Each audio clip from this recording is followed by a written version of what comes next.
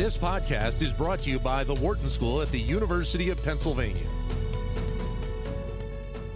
And we're now going to take a look at the big GE breakup that happened this week. Helping us to do that is Emily Feldman, management professor here at Wharton. Emily, welcome to the show. Hi, good morning. So, Emily, as we saw, GE decided to split up into three companies over a week ago, and the markets have really been applauding that. GE stock is up. Tell us a little bit about what was behind this breakup and how the market is receiving it. Yeah, definitely. So this is a very standard traditional push to focus, and we have seen a lot of these types of transactions in the past, and I would argue are going to in the future as well. So basically what we had with old GE was a very widely diversified conglomerate, one of the classic conglomerates, in fact, consisting of very disparate businesses, right? Healthcare, aviation, energy. And so, this most recent three-way split really marks the separation of these disparate businesses into independent freestanding companies. I'm not at all surprised at the very positive market reaction. This is typically what happens, actually, when companies announce spinoffs like this, focus increasing spinoffs and divestitures, because we have the ability to have these more focused businesses after the completion of these transactions. So what was the prior thinking? Because I know conglomerates were really in vogue, 10, 15, 20 years ago. What was the previous thinking that led to the creation of these massive conglomerates? Was it just, let's increase our market cap by any means necessary? We can expand into any business line that is ancillary to our core business line. What was the thinking that drove the creation of these conglomerates in the first place?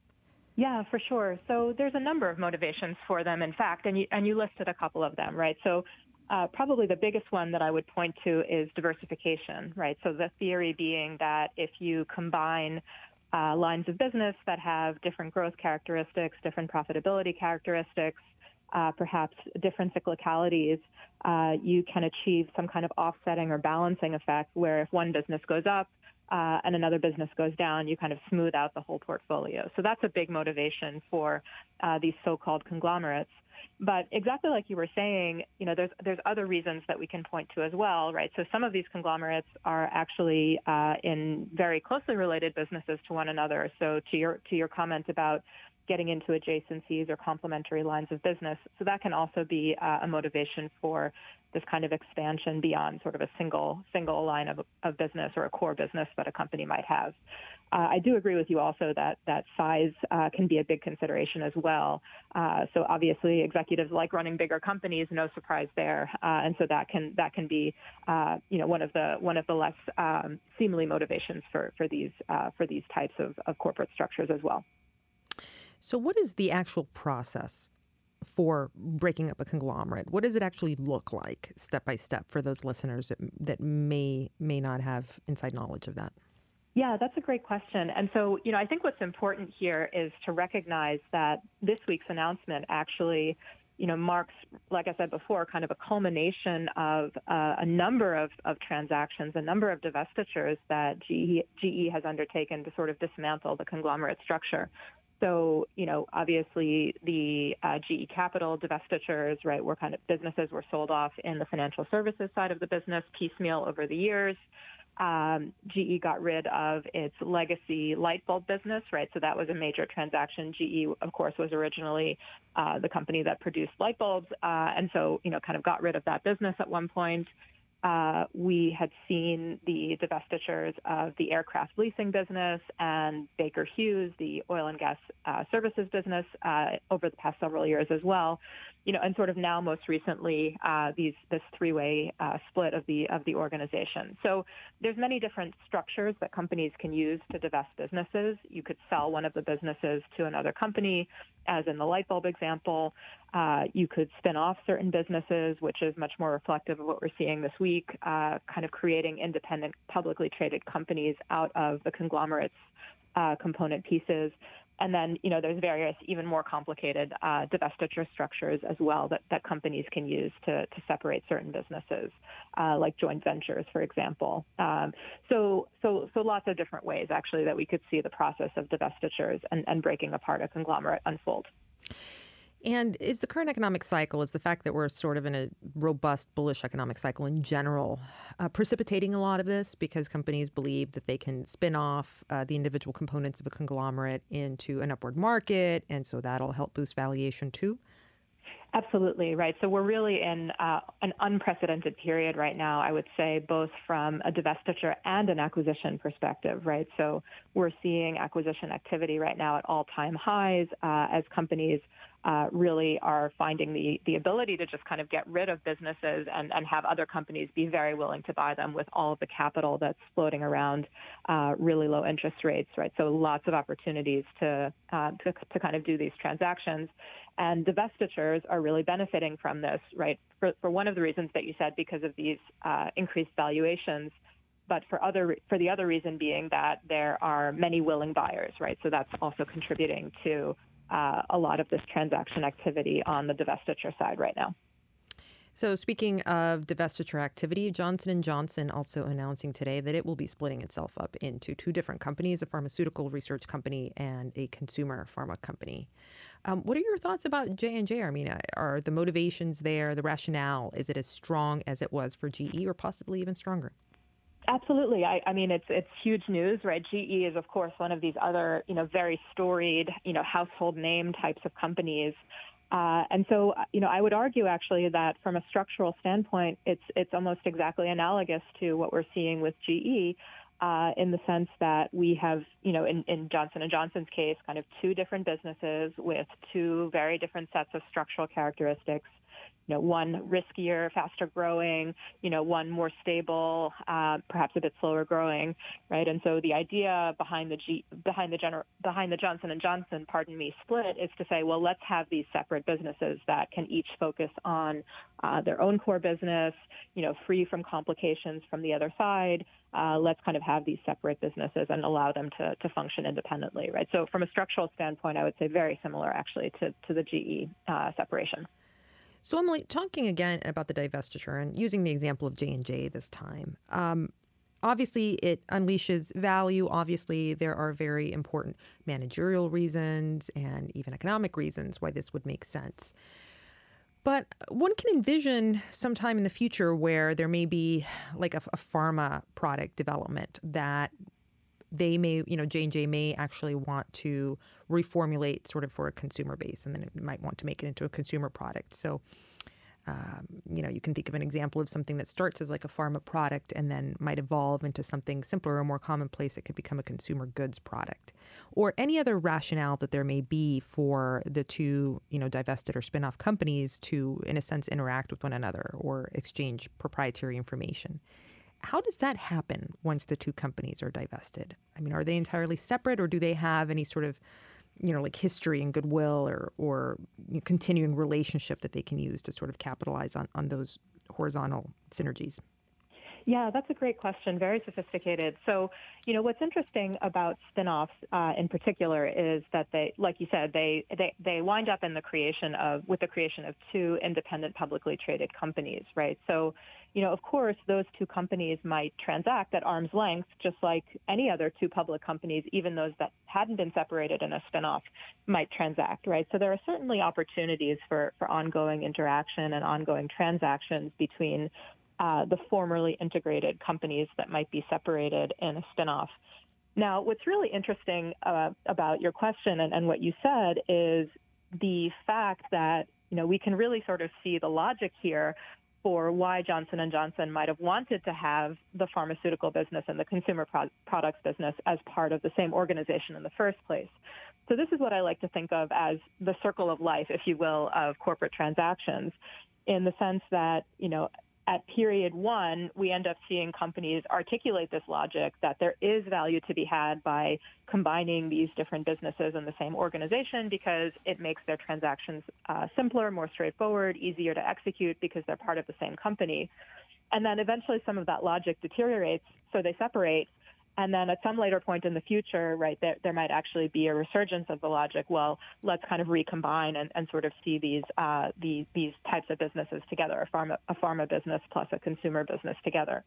So we've actually seen, many pharma companies, for example, actually do just this, right? So kind of acquire and build up on the consumer product side and then eventually divest it. So I actually wouldn't be surprised at all in the future, and it may be a long time into the future, we'll see, but I wouldn't be surprised at all if we actually ended up seeing some of the pharmaceutical companies that have broken apart along this dimension kind of re-agglomerate themselves in some sense after the fact. Yeah, Emily, I mean, this just, and I'd love to get your opinion on this, of course, but this just really strikes me as being motivated by the current economic cycle more than anything else. I mean, yes, there are, product line benefits and managerial benefits and so forth to divesting, but also what you get is better return as shareholder. You get, more valuation for the two separate entities amidst the frothy market. And then, as you say, in the future, there's going to potentially be an argument again for re-agglomeration. And so the question, then becomes what sort of underlying managerial questions are being asked and where in the process do they need to be answered? From a high-level management perspective, how should this be handled and what should the thinking be to ensure that this is not just, purely motivated by the current economic cycle? Yeah, definitely, right? So the evidence shows, right, that focus tends to yield higher returns, right, and tends to be better for kind of operational performance than diversification, right? For the simple reason that you can kind of focus your attention and your resources on, businesses that you're good at, right, a core competence, if you will. So from that perspective, right, the right answer, I guess, in some senses, is focus. But I think what's interesting is there's always an element of opportunism. There's always an element of kind of market cycles, market timing, even.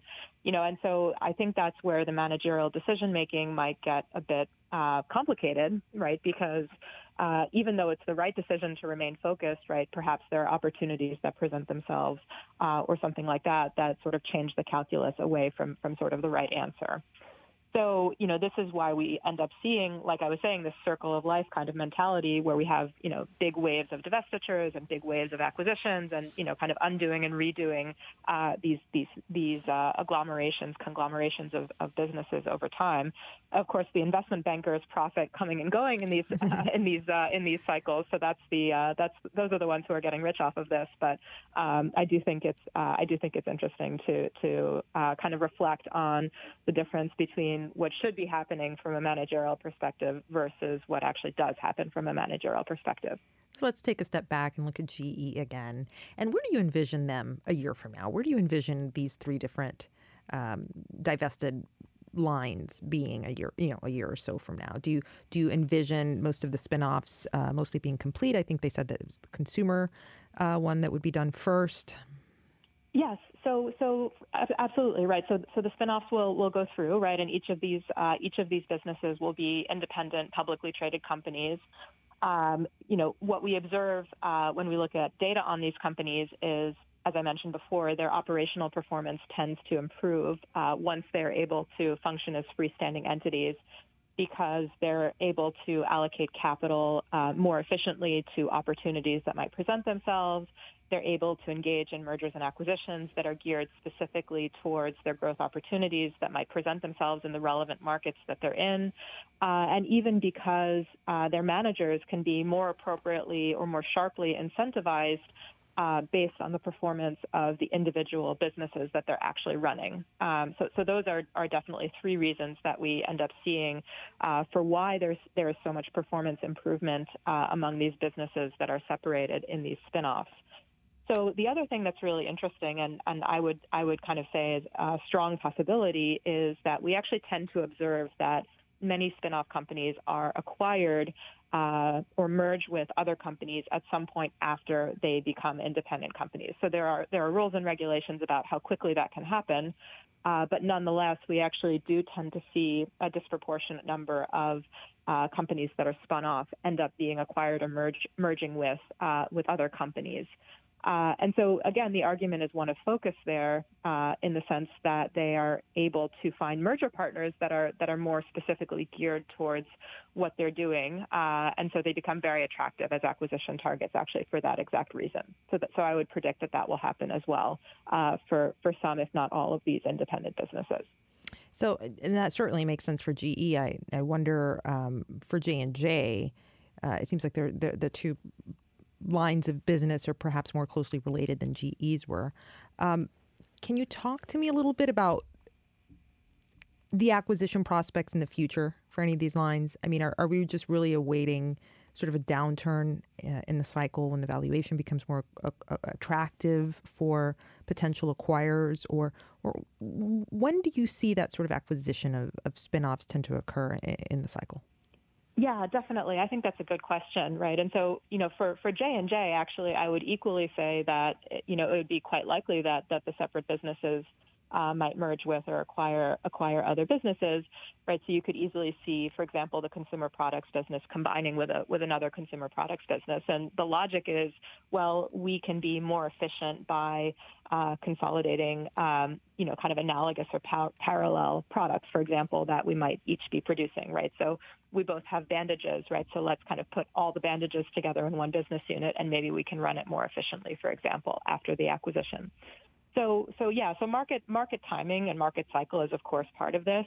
Part of it is, of course, the availability and willingness of other targets that might be out there to kind of do these combinations in the first place.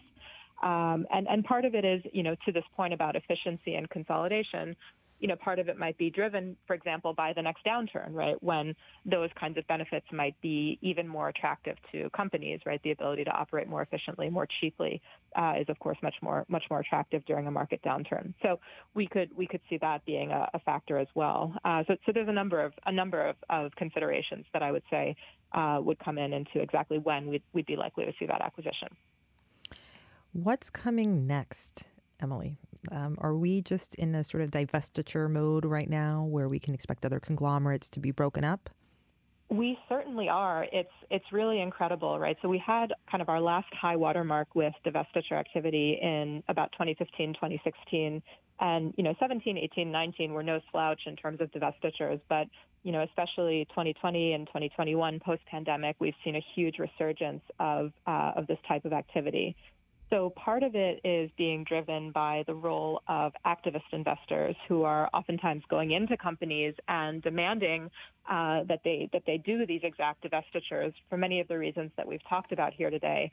More efficient to operate focused business, better capital allocation opportunities, stronger independent stock market performance, right? So all of that is very attractive to activist investors, and so they tend to push for these kinds of activities. Right. So I would argue that that's one factor that contributes to the likely continuation of the divestiture activity that we're seeing. But the other thing I would say is that the word is finally starting to get out a little bit that divestitures are, very value creating for companies that undertake them. And in fact, the longer that companies wait to divest their businesses, the more they hold on, oftentimes the more value destruction happens.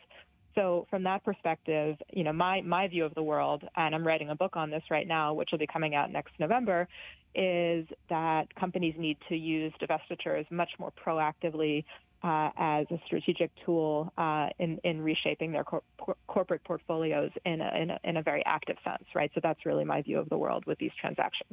Yeah, I have to agree with you. And you think of somebody like GE, who has been around for generations and generations, their product line has to evolve. And it can't remain light bulbs forever. Yeah, absolutely. Got to grow and change. It's not always static. I agree with that. Emily, thank you very much for taking the time to be with us today. Thank you so much. This was great. And that was Emily Feldman, management professor at the Wharton School. To keep engaged with Wharton Business Daily and other Wharton School shows, visit businessradio.wharton.upenn.edu.